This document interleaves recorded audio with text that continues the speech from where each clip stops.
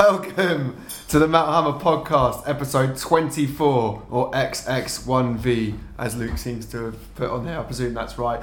I'm Mo, I'm here with Luke and Jonathan. How you doing, fellas? I'm kind of okay. Kind of okay? Yeah. Jonathan's battling through a cold. Yeah, He's a warrior. So if I sound a bit nasally or just start coughing, just put up with it. If he just goes quiet for 20 minutes, it's not gone well. He's just laying on the floor. We're in our brand new offices, which is very nice. Yeah. Moved across town. We're in London Bridge now, so that's south of the river. Yeah, hanging out by the Thames. In my hood. Lovely time. The brand new issue of Metal Hammer is out right now. It is the great. I said last week it was a big one. I wasn't fucking around. The new issue features and stars the greatest, in my humble opinion, heavy metal band of all time. Iron Maiden are back on the cover of Metal Hammer. I went out to Stockholm a couple of weeks back. I kind of talked about how mad their new show is there. If you want to hear all about that in even more depth, you need to pick it up right now. We go access all areas inside the brand new, absolutely fucking massive and ridiculous Iron Maiden show. There's Spitfires, there's flamethrowers, there's brand new Eddies, new sets. About 50 different costumes for Bruce Dickinson. We go into it all in depth, along with that very, very special set list that they've put together. Who did you speak to? Good question. I spoke to Steve Harris, Dave Murray and Adrian Smith. All had very interesting takes on where Maiden are at right now in their career, what they think of the show, how the show came together, and a little bit of a snippet of what might come next, courtesy of Mr. Steve Harris. All very open as always. Great to talk to the Maiden guys. Absolute legends. Still absolutely loving what they do, which is great. So if you want to read about that, pick up the new issue. And if you go pick up the new issue and you like Iron Maiden, of course you do, not only do you get that wonderful feature featuring a very, very cool, mostly unseen Eddie on the cover, you also get 4 exclusive Iron Maiden postcards. Never before seen, brand new thing. Giant double-sided A1 Iron Maiden poster and a free copy of our Story of Metal ebook featuring, Judas Priest, Iron Maiden, Metallica, Motorhead, Black Sabbath, Deep Purple, all the original greats. That's all in one issue, and that's just the start. It is, mate. Can I just say, don't mark yourself, but actually sending the postcards to anyone, keep them for yourself. Yeah, keep them. They are going to be collector's items one day, I promise you that. You cannot get those postcards or that poster anywhere else in the world. Or the Iron Maiden feature, it's all good if we do so ourselves. Of course, it would be amiss to not count the fact that Vinnie Paul passed away just as we were putting this issue together. We talked about that a couple of weeks ago on the podcast. Dom Lawson has written a very special and emotional tribute to Vinnie, his career, his life, featuring some very good names in there as well who knew him very well indeed. So that's also in there. Mr. Morton went to hang out with Alice in Chains in New York. To talk about Seattle. Yeah, it was. Yeah. What happened there? I don't know. A lovely trip to New York. But yeah, to talk about Alice in Chains' new album, Rainier Fog, which I think is fucking great. It's very good. And yeah, we just hung out in New York, went to see them twice. I think we talked about the shows on here. And yeah, just caught up with everyone in the band. So Joey and Will both had a lot to say about what it means to be in your 50s and in a massive rock band, really, and also why they went back to Seattle and what it meant for them, and any sort of ghosts rearing their heads. It is a very, very good interview, very emotional interview, I must say as well. Mad to think how many faces from the Seattle scene and the kind of scene that grew around that we've lost over the years, actually. So yeah, bit of Alice in Chains in the new issue, also very good. We catch up with Nightwish. Tuamas tells us about the next chapter of their ever expanding, ever awesome career. Headlining Bloodstock in a couple of weeks. That's it's going to be amazing. Freaking insane. We got Dav and Danny from Bury Tomorrow to interview each other. That was a very candid interview as well. Who are on course for their highest ever chart position. They are, yeah. As we speak. Looking good for Bury Tomorrow's highest ever chart position. Young British metal smashing through the UK mainstream charts. How amazing is that? Go pick up Black Flame if you haven't already. It's a hell of an album. We got interviews with Cannibal Corpse, Ghost, aka the kind of weird synth wavy one. Great young band called Pagan that we're going very big on there as well. We go inside this year's Golden God Awards. It was crazy. Had Ozzy, had Parkway Drive, Wes Borland, Lacuna Coil, Flaming Drum Kits, Chaos, Beer, the only absolute access all areas, backstage, front of stage, front row, insider look at that. You will only get it in the new issue. And we got Des Fafara from Devil Driver and Wednesday 13, kind of metal legend and punk horror punk legend, to sit with each other and talk about country music. Outlaw country music. Outlaw country music. Devil Driver have done a kind of outlaw country metal covers album. Wednesday's on it, so we got them together to talk about why country music is metal as fuck. It's very interesting. Jonathan, what's in Subterranean this month? Well, we've got a cover story on extreme metal photographer Esther Segarra. She's kind of become known as kind of the extreme metal photographer. And Metal Hammer Lumino? Yes, former Metal Hammer photographer, still occasional Metal Hammer photographer. And she's kind of changed how people look at the extreme metal world. She's kind of one who's like totally sort of brought out the whole occult aspect and gets really good in depth.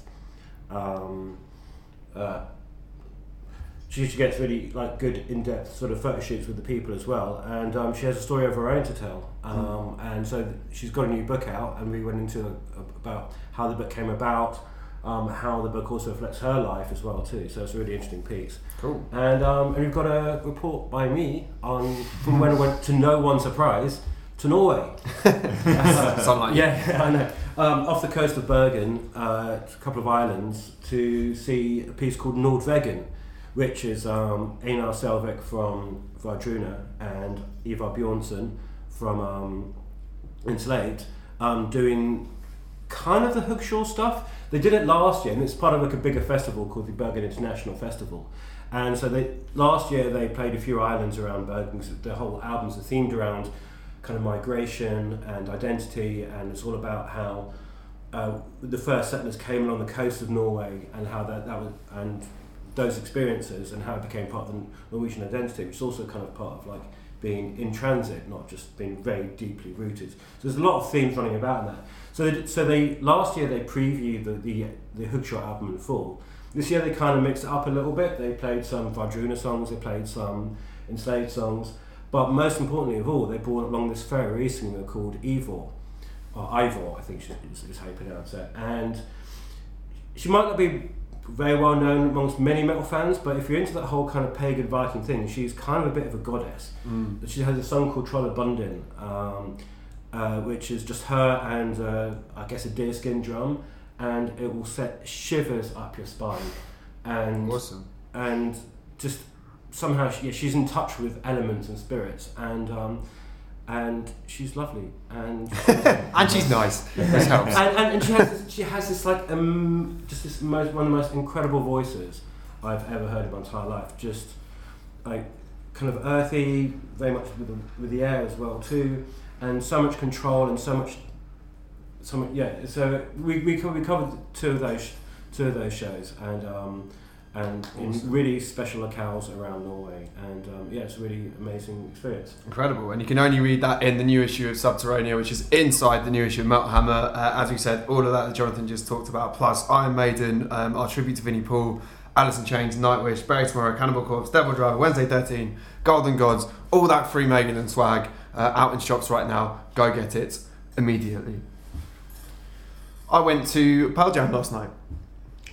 And you seem very excited by it. I am very excited about it. Before I get to that though, I just want to say, last night I was at the O2 Arena, and for what it's worth, I think as actual arenas go, kind of like sonically and the kind of shows you can put together in it, it's a fucking great arena. Yeah. No doubt about it. Some of the best arena shows I've ever seen have been there. That said, last night was the first time I've ever been to a gig in England where pints of 4% Beck's Via, it's perfectly reasonable beer in its own right, but still, it's not a kind of premium product, have now gone past the £7 mark. It cost £7 for a pint of beer last night. Mate. And I just think... Fucking hell. I don't normally go up on this kind of stuff, because when you're in London and you go to gigs, you kind of take it as just, part of the package now. You're going to have to spend a lot of money on beer. But we were at another gig at the O2 literally a few days before, that we'll talk about in a bit of a different vibe. And the pints there were like $6.80, weren't they? And we're like, oh my god, that's so expensive. Less than a week later, they've gone up to 20p again.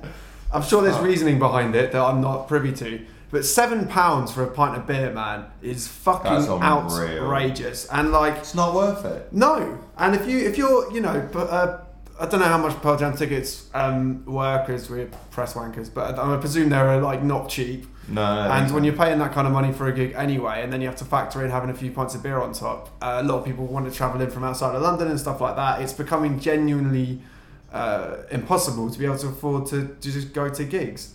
I just think, I don't know how you can justify £7 for a pint of beer in this day and age. It's too much. It's getting out of control. I don't know how people can stop that happening, because it was fucking sold out yesterday or close to it. So they're going to fill the venue. People are going to buy it. But yeah, too bloody much. Unbelievable. I just wouldn't drink at those prices, to be honest. No, I didn't. I had one beer and I saw the price. I was like, oh, that's me done then. Yeah. £10 for a beer and a bottle of water. Fuck. Like, never go to Norway, first of all. Yes, fair point, well made. But you think if you go to a gig in Norway, chances are you're going to be, you're not in like near Canary Wharf. No, it's a bit of a different vibe. Yeah, it's a different vibe, but you'll still be paying £7 for the worst beer there is. Maybe they're just trying to take advantage of the fact that they think that people who are going to Pearl Jam gigs are well heeled, and they think it like denotes some kind of sign of quality or something, even though it's just Beck's beer. I don't know what other reason they would have to do it, other than it's just basic exploitation. I mean, Pearl Jam are definitely in that kind of, middle class dad kind of fan base area now. I know there's a gross bit of stereotyping, but their fans aren't all kind of poverty-stricken grunge kids anymore. Yeah. But yeah, I don't know, man. It's the first time I've ever felt compelled to actually go, this is bullshit. Yeah, I can't I can't afford to have a night out on those kind of prices, and I was lucky enough to not have to pay for my ticket. So it's just, I don't know, it's ridiculous. That all said, Pearl Jam last night was one of the best arena shows I have ever been to in my life. I'm not a big Pearl Jam guy. They would be rock bottom of my grunge big four, right, which is a topic for another time, I think. Definitely like a greatest hits and 10 and a bit of verses kind of guy. And I only knew about a third of the set they played. They played for about 3 hours and 10 minutes last night or something. They came on just after 8. They didn't get off stage until about 20 past 11. They did play a lot of songs I knew. They obviously played Alive, they played Jeremy, I think they played Go. Most of the big hits you probably hope they played. I didn't know pretty much anything else they played. But the whole thing was just so enrapturing and so kind of emotionally driven. They had, for a show that size, they had a fairly minimal stage show. They had these big kind of like disco ball type things that kept raising and lowering throughout the set, and that was about it really, apart from the screens. But it just didn't matter, because it just felt everyone was totally emotionally invested in what was going on. Eddie Vedder, I know everyone goes to Dave Grohl as the natural choice, but I think Eddie Vedder has got to be seen as the most lovable man in rock and roll. He's unbelievable. Every time he opened his mouth, it felt like people were totally into what he was saying. He just seemed so grateful to be there. He was so happy to be there. He was so apologetic about the fact that they had to postpone the gig originally because he blew his voice out. It's like one of the first time that's ever happened to him. He spent about 10 minutes apologising for it, and everyone else was like, it's fine. Do another song. Yeah, do another song. We paid lots of money for this. Yeah. Well, like I said, they fucking got their money's worth in the ticket at least. But yeah, and after what happened with them when a couple of people... Actually, hold on. Let me just look that up quickly before I go into that. I can't remember who died in the Pearl Jam gig. Pearl Jam crowd dies. Yeah, 9 dead at Pearl Jam concert. Yeah, that was it. Yeah, and every time the crowd got a bit too rowdy. I mean, it wasn't the most out of control crowd I've seen, but there was a lot of jumping around, a lot of moshing, a few pits and stuff going off. Eddie would always just take a moment to get people to step back or look after each other, help people up. Even mid-song, he'd kind of just quickly look over and go, "Hey, security, can we look over that guys and stuff?" And all that kind of stuff. And if you know the history of Pearl Jam, there was a really tragic incident that happened at a concert of theirs at Roskilde Festival in the early 2000s where 9 people died and I think like a few dozen got injured on top of it. So every time he kind of goes into that crowd safety thing, it really means something to them. There's this real kind of fragility about it, or the way they kind of talk about it and stuff. So it was very emotional. It was very cathartic. They played through 2 encores. and I think between the 2 encores, they had about 11 songs in them. And again, I'm not a Pearl Jam guy, so on paper I'd have been like, fuck this. But it was just so good. They put the house lights up at 11, so they were clearly, the gig was supposed to be done. Yeah. And they just kept going, and they kept going, and they kept going. And when they finished the main set, which I think was on a live, or they might have played one more after that, they did a proper big goodbye speeches, big team bow, all the shit. And it was like, right, they're properly going now. Arena started to empty. We were halfway down the stairs on our way out. They ran back on again and did this kind of super punk rock high octane version of All Along the Watchtower by Bob Dylan. It was just, and everyone came running back in again and went. That's so good. I felt like I could watch it forever. It was honestly one of the best gigs I've been to in a long, long time, and this has been a fucking good year for gigs. So I don't say that lightly. So fully converted Pearl Jam fan. I think I was absolutely blown away, and a slightly different vibe. Even though it was at the same venue, to what Luke and I went to on Friday night. Do you want to talk about that more? We went to see the Muppets take the O2. Yes, come on. We had no idea what to expect because they'd never been to the UK in their entire 60-odd year history, however long the Muppets have been going, and it was the best thing I've ever seen. It was amazing. It had no right to be that good, did it? It really didn't. Everything was like, they set it up as like a sort of, it's a show, and there's going to be some skits, and there's going to be some special guests, but there was no narrative to it. There was no sort of like, other than the fact that there was this joke that Kermit had no idea what to do and why the show was going so long.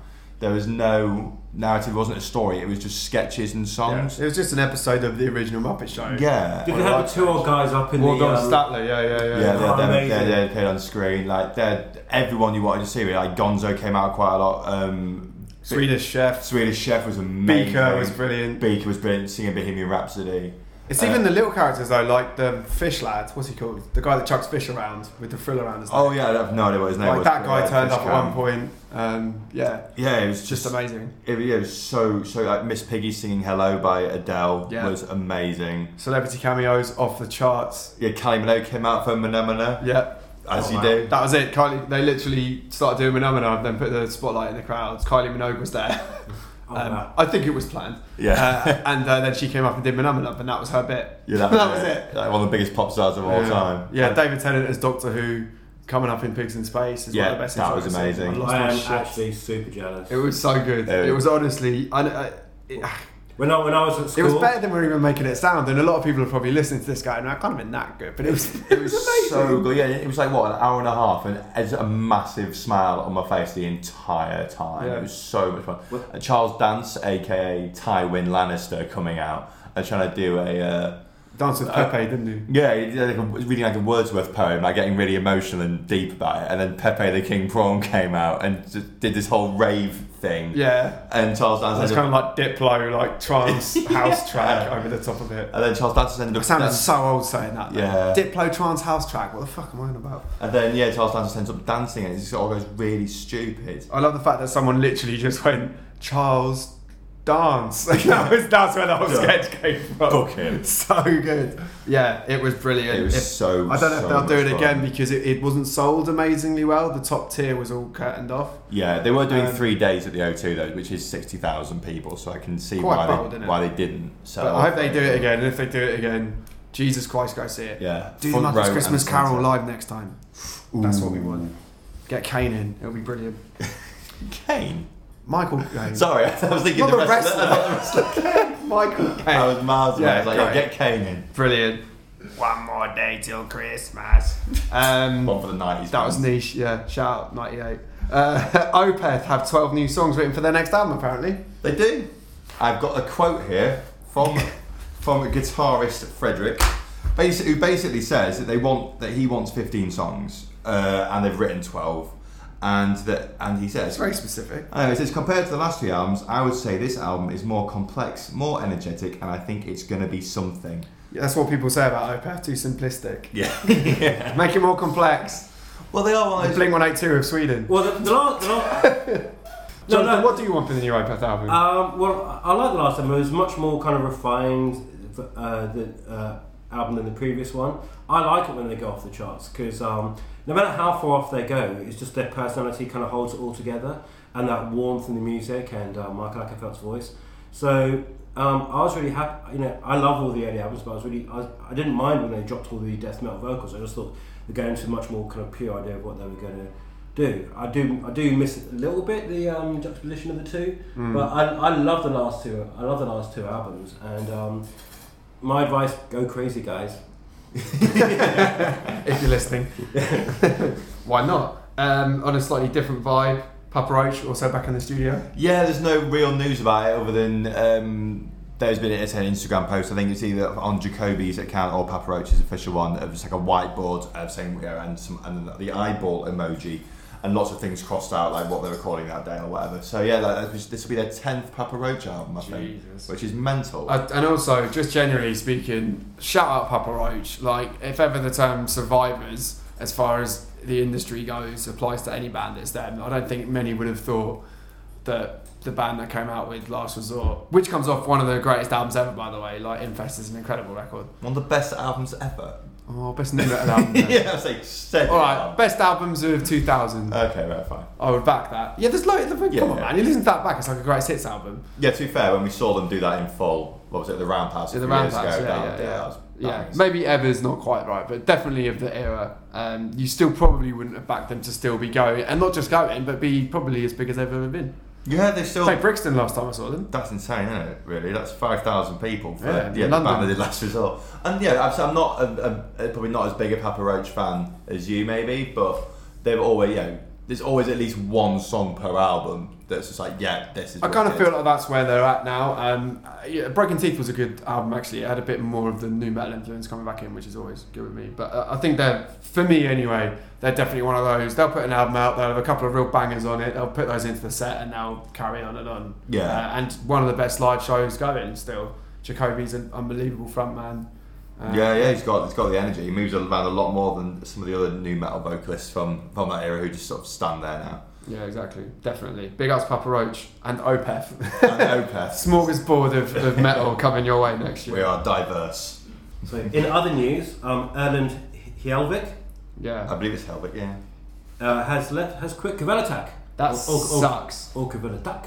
Yeah. That sucks. That's great frontman of one of the best young bands that have emerged this decade, I think. I mean, Jonathan, you pretty much were the one that flagged Kvelertak to the Metal Hammer office when that album first came out. Do you remember? I remember we got the album. I had it on my headphones. It was just before I joined, actually. Yeah, and that second song, it goes like whoosh, and it's like you're in your headphones. It's like fuck. Now, you know the kind of music I normally like, and things sound very different when I put it on the office stereo and I'm hearing stuff how other people are hearing it, as opposed to how I'm hearing it. Sure. And but this one, I said, everyone said in the office, you have to listen to this, and I knew they would get the same rush of the whoosh that I got, and the whole office was just like fuck. And we were kind of one of the first people to. We pretty much were the first magazine in the UK to really start pushing them. Yeah, you were. That's where I read about them for the first time. Yeah, and but I think as well, just because I think everyone who heard that first album had that exact same feeling, just like holy fuck. Yep. And still to this day, I would say, since I've been writing about music, I would say I can't think. This is the sixth is probably up there, but I'd probably say the first Kvelertak album. I don't know if I've ever had an album where I was like, I had the reference points, but I couldn't quite put my finger on what the fuck I was listening to. I was like, this is insane. Yeah, like it still stands up now, nearly 8 years later. Well, every time you hear it, you still feel like you're hearing it for the first time. But it had so much stuff like a bit of black metal, hardcore, obviously loads of Turbo Negro, and also that whole sound that they did via Turbo Negro. Now, almost every everywhere, but everywhere in Norway, like every Norwegian band has a little bit of that sound in them, and it's really identifiable. Up to like the likes of Fight the Fights, but loads of bands in between. Yeah. I kind of feel like what happened after that never quite lived up to that first burst. No. The next two albums, both really good. I didn't really like the kind of status quo dad rock stuff they did on the last album, if I'm being honest. I didn't like it. Of all the diversions they could have taken, that wasn't one I really wanted to hear from Kvelertak. Yeah, but I just think if you're not going to get that quite the same level of energy on album number 3, just kind of be comfortable in your own shoes. And it sounded like a band that's kind of comfortable in their own shoes.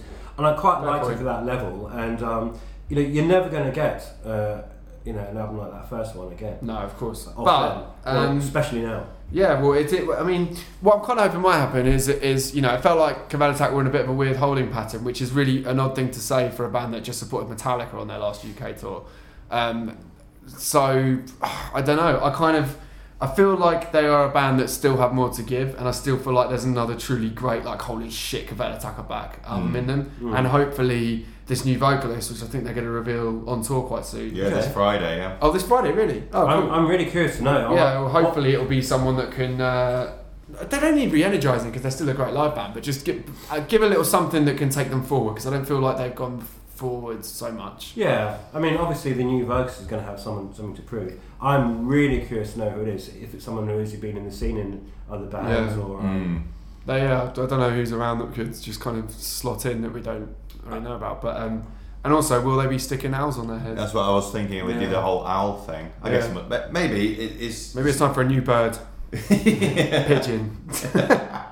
Mallard duck. Yeah, it's always it's always a big moment after a singer leaves a band, and again with Kvelertak, I don't feel like Erland's left at a point where they're at critical mass. Like if he'd left 18 months after the first album, you'd be like, oh fuck. Whereas now I kind of feel like it's an opportunity. Yeah, so it's not like Kvelertak are treading water necessarily, but they just, at the tail end of last year, they toured with Metallica, and in all honesty, I don't think it's done them many favours. It's not like you suddenly see Kvelertak everywhere after touring with one of the biggest bands ever. It's hard to know, isn't it? Because Metallica fans are probably quite partisan, and you probably get a lot of, especially at an O2 gig, there's like 20,000 people each night.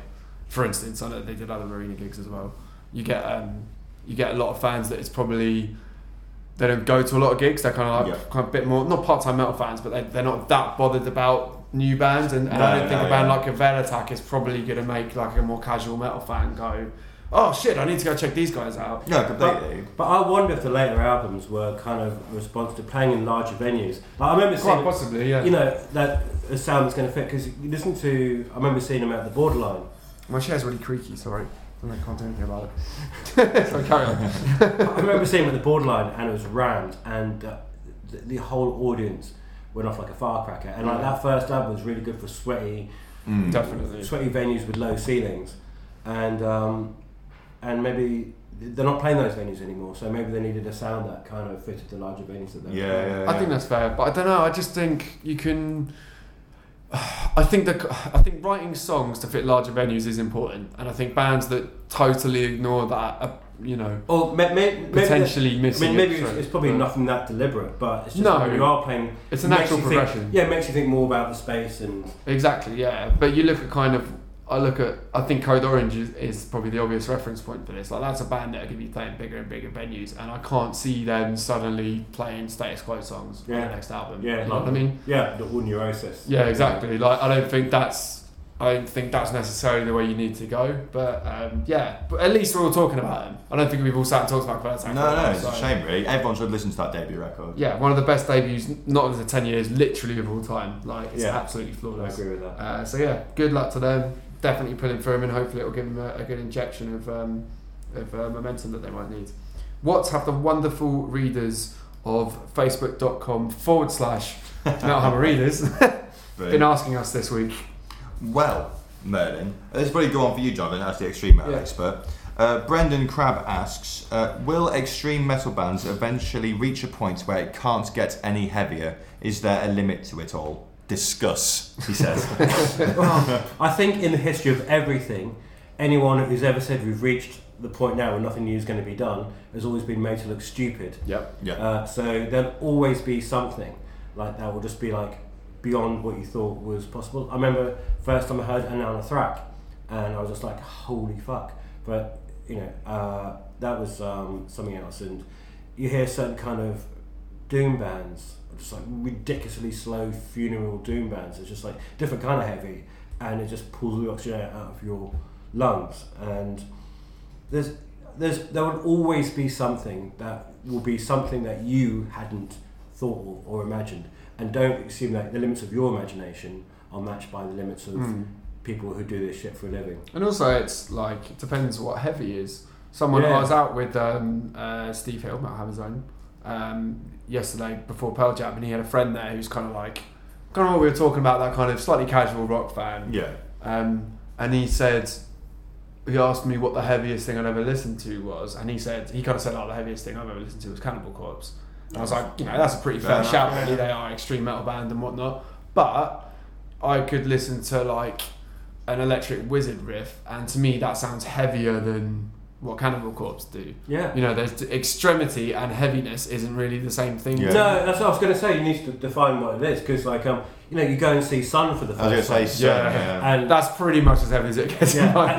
And it's just like it's like you don't have the sonic mental enzymes to process it. Yeah. And to me, that's what heaviness is about. Yeah. Or seeing Jemana Galas, who's just a singer and a piano at Roadburn, and everyone basically clawing at the doors to get out, which they weren't allowed. They wouldn't allow the doors, people to come in or out during a song. And so of course she did her most extreme out there song for the first song. Brilliant. And sit there and that's take punk it. as fuck. It is. And all the security were just like aghast, even with their headphones and everything. Yeah.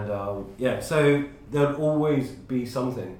And it doesn't come from people trying to go, well, let's be heavier than that. It comes from people who feel they need to say something, and this is the only way that we have to say it. Yeah, I think people can confuse. You mentioned extremity. I think intensity for heaviness. Like we went to see Mysticum, for example, which is one of the most intense and horrible things I've ever seen. But it's not the heaviest thing I've ever seen. It was just a fucking barrage of noise. And the visuals, with the visuals. Yeah, and the visuals. We basically, I think they genuinely have broken something inside. Yeah, but what they did with the visuals on that, they had these 3 plinths. There were also video screens. You're just saying the word Satan over and over again. And just they had 3 more screens behind them, and they're standing on top of the plinths, and just this black and white imagery just pouring out of you, and just felt my eyeballs back to it as well. I had no. Yeah, I had to look at the floor after a while. It was. Yeah, I had no depth perception for about an hour afterwards. but it's just one of those gigs. It's just like, it's just imprinted into your memory. It's just like, so yes, there's all different kinds of heaviness, But is there a limit? Can you get heavier than Sun? Well, maybe, probably. Someone just hasn't done it yet. Let's turn it louder. We'll know when we hear it, won't we? Yeah. Interesting. Yeah. Very. It's a challenge. Someone got to be heavier than Sun. Yeah. Aaron White asks, and it's a good question actually, why do you think Volbeat hasn't had the same success in the UK as they've had in mainland Europe and America? Interesting. Don't know. I think it's a weird one because there's a lot of bands. Bearing in mind that they did have one of the biggest crowds at Download this year. Yeah, definitely. And there's a lot of bands that are not necessarily the same as Volbeat, but that are massive in America that aren't massive here. That we've like bands like Godsmack and bands like Shinedown. Yeah, there's that big sort of arena rock that just doesn't catch on in the UK. Radio metal. Yeah, that doesn't catch on in a small island as opposed to having this vast sort of landmass to kind of sing to. I think, to be fair, I think UK fans, myself included, are very cynical towards that sort of thing. I think we see it as just a big dumb metal. I think there's no artistic integrity to this, blah blah blah blah blah, and you just dismiss it and think it's stupid. Whereas millions and millions of people in the US and Europe love it, but I think the UK's got a fixation on things being real, and which is not necessarily a bad thing, but I think there's a lot of those, like say, radio rock bands that just don't catch on over here, and I don't know why. I think with Volbeat especially, it's interesting that you said Europe and America, because what Volbeat does that's a tiny bit different is that there is that slight Europeanness to them. There's something about them that's kind of like, and I don't mean this as an insult at all, that slight lack of self-awareness, like that's like, I don't want to say Eurovision equality, but that just kind of shameless, cheesy, like we do this and this is what we do. And when you cross that with, like Luke said, the kind of US radio metal, you get a funny little melting pot that I think makes Volbeat quite unique actually. And they haven't quite. You go over to mainland Europe and they play fucking massive venues over here. They headline the biggest festivals. Yeah, I saw Wacken last year, and they had the biggest crowd. But not just that, like all the security people were dancing to it. So they have this kind of everyman quality. Definitely. That I don't know if there's receptors for that in UK. It's like say in Germany, there's the rock crowd and the mass market crowd are much more they're much more part of one thing. There's much more overlap between a middle market and a rock crowd, and we don't quite have that kind of crossover in England that they have in Germany or maybe in the US. So yeah, it's a very strange thing that they don't have quite the same effect over here. I think they could get there though. Volbeat to me are one of those bands that I think could end. Metal Hammer's always pushed them pretty hard. We're very much behind them, but on a kind of wider level, they've not had a lot of major press. They kind of remind me of Five Finger Death Punch in a way, but less kind of bespoken to proper metalheads. In that, I could see them one day just announcing that they're headlining Wembley Arena, and we're all like, fuck, how did that happen? Like, they go quite under the radar, Volbeat, and I actually think they could get there, but I think they don't have the same hype. And they're very much kind of just heads down doing what they do, so they don't have that. They're very cool. Like, Michael's very fucking cool rock and roll frontman, but they don't have that kind of. I mean, I just mentioned Five Finger. Like, there's always a bit of drama there. There's this kind of combustible, exciting element about them, and Volbeat are just kind of like, we just get up and play rock and roll songs, and that's what they do. I think that's it. There is no edge to them. It is just very much, we're a rock band, and then that's it. That's as far as you go with Volbeat. It's like, what can you say about them? Oh, they're a rock band. They play rock songs. That's pretty much all anyone knows about them, and it's just that's just what they do, and that's fine. But like you say, there's nothing else to it. But I think sometimes you don't need anything else. But also bear in mind the lag that it took, because it goes way back, like for Nightwish and Within Temptation to hit the UK in quite the same way. And it was quite a long time because both those bands, particularly Nightwish, flew under the British radar for a long time. Even when they were playing the Astoria, they still wasn't quite the phenomenon that it is now. So that they took a long time. And let me just add that I'm not a big fan of Volbeat, but I love their rum. The rum's amazing. The rum. They paid you to say that. No, I just think it's really good. Hashtag ad. Riffs and rum. I think Volbeat, I don't know. I think they're good. I think they're still going to eventually be quite a big deal over here, especially judging by, as we said, that down low crowd. Ben Wilmot asks, one of the most frequent comments from the... I'm just going to say, these are Ben Wilmot's comments, not ours, alright?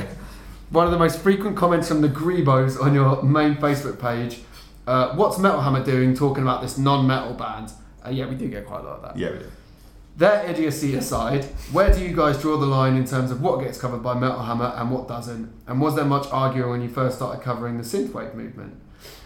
The simple answer to that is, if we think it's relevant to metal as a culture and to metal heads, we'll cover it. And that can range from, ironclad, really obvious choices like, in the current issue of Metal Hammer, we've got Maiden, Pantera, Ozzy, Parkway Drive, Cannibal Corpse. No one's ever going to argue about those bands being a Metal Hammer.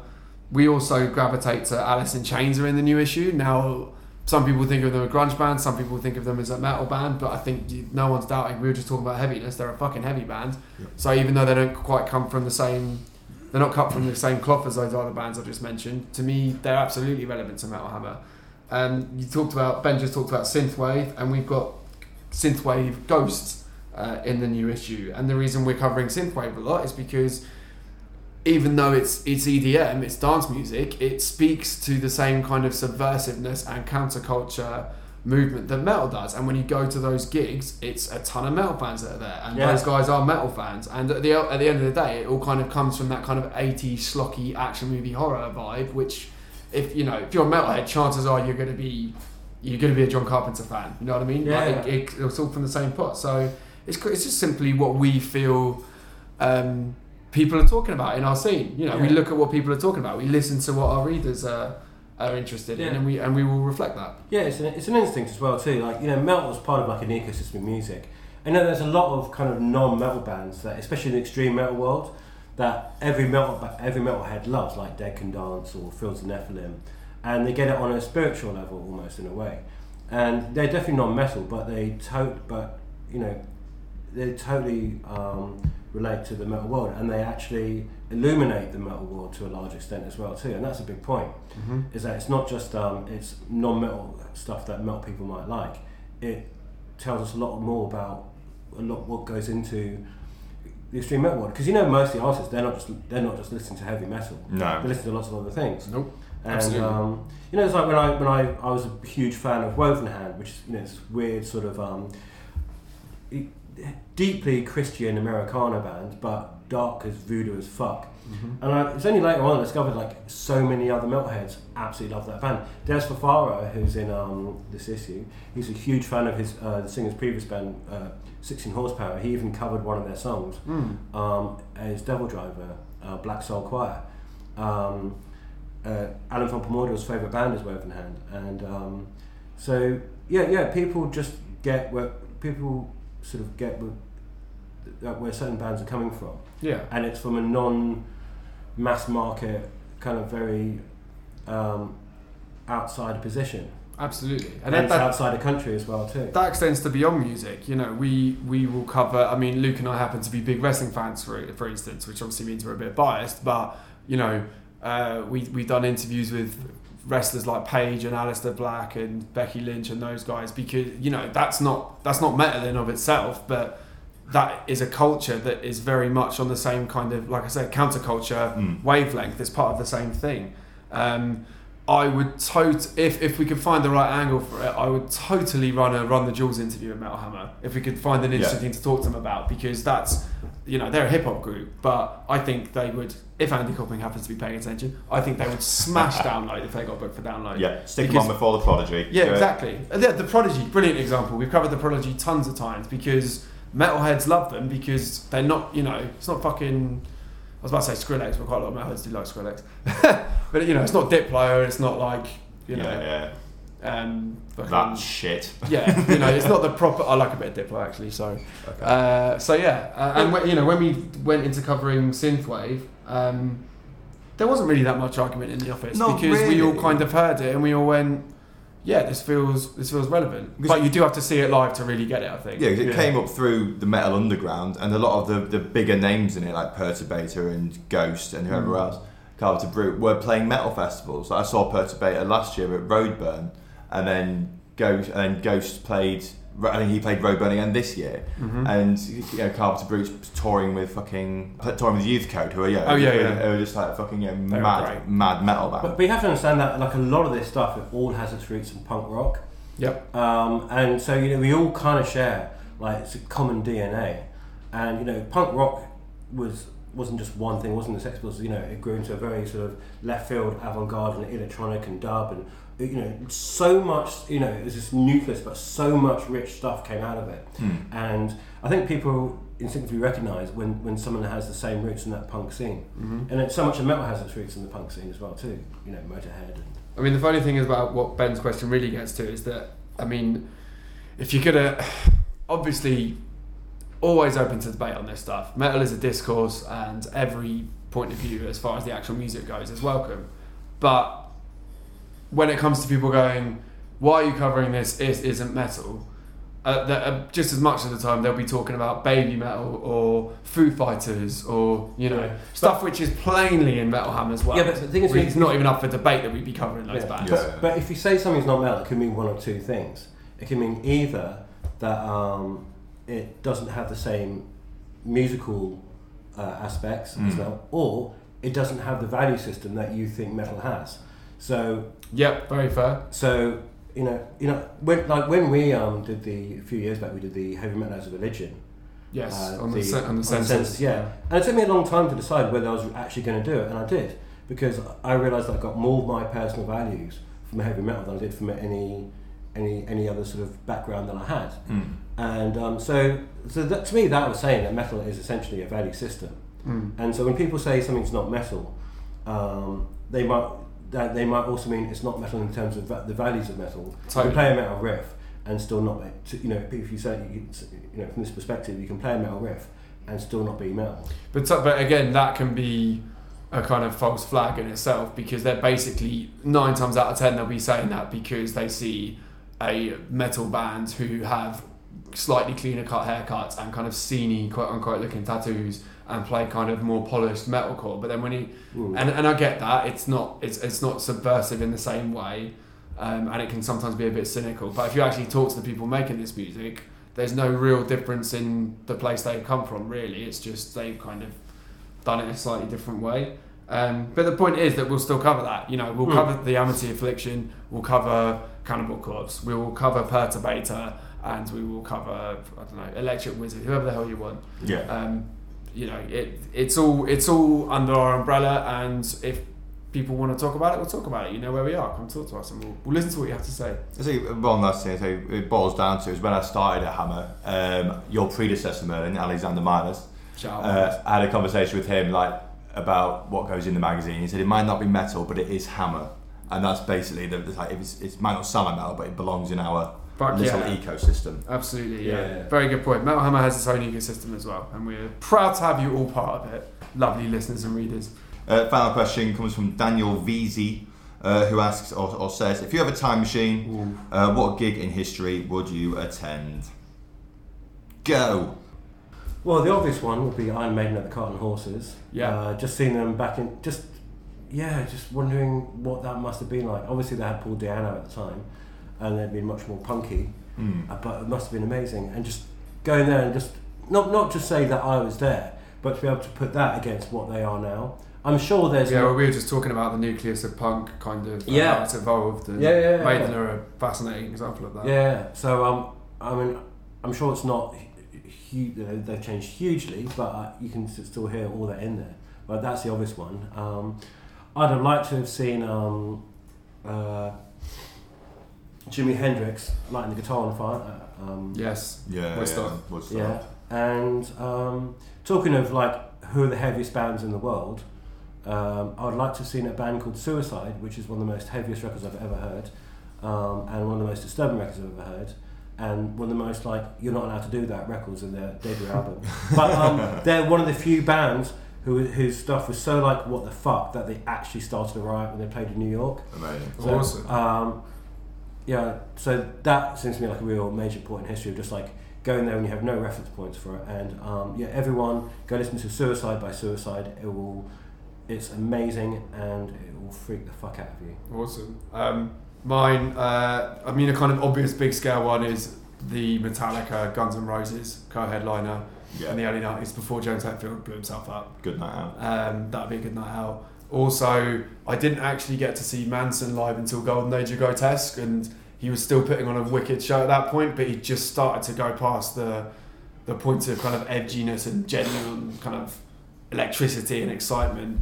I would have loved, there was a famous Astoria show he played on Antichrist Superstar. I'd love to have gone to that. Yeah. Also, the Astoria show that Slipknot played. Correct. The one. I'd have loved to have been at that as well, but it was just a tiny bit, about a year or two before I was getting into London for gigs. Yeah. And obviously early Maiden as well. But again, with the set they're playing at the moment, I kind of don't feel any regrets about not catching Maiden. There's loads of videos. I never got to see Emperor play in the original days. I'd very much like to have seen the Misfits back in the day. That's a great show. Fucking amazing. A lot of that. I'd say about a lot of those sort of American punk bands. I'd love to have seen Black Flag back in the day and Dead Kennedys. But I say Slipknot at the Astoria, I'd love to have seen, because I didn't see Slipknot until 2008. I think was the first time I saw them. Oh wow! Yeah, it was quite late.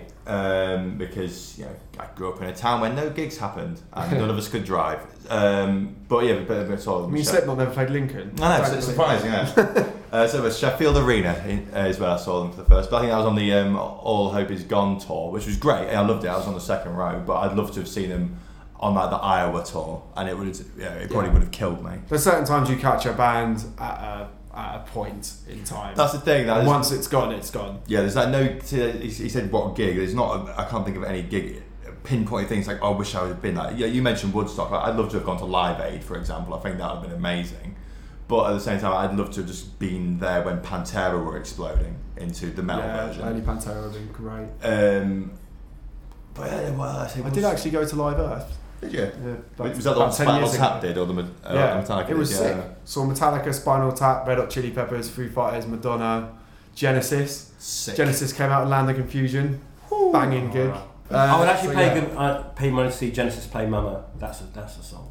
Oh, cool. That's a song. That'd be good. So yeah, there's lots of bands that are still going now, but were better. Were there any Oh god, actually, just looking at the I just quickly looks at a new issue. Alice in Chains with Lane would be massive. Yeah.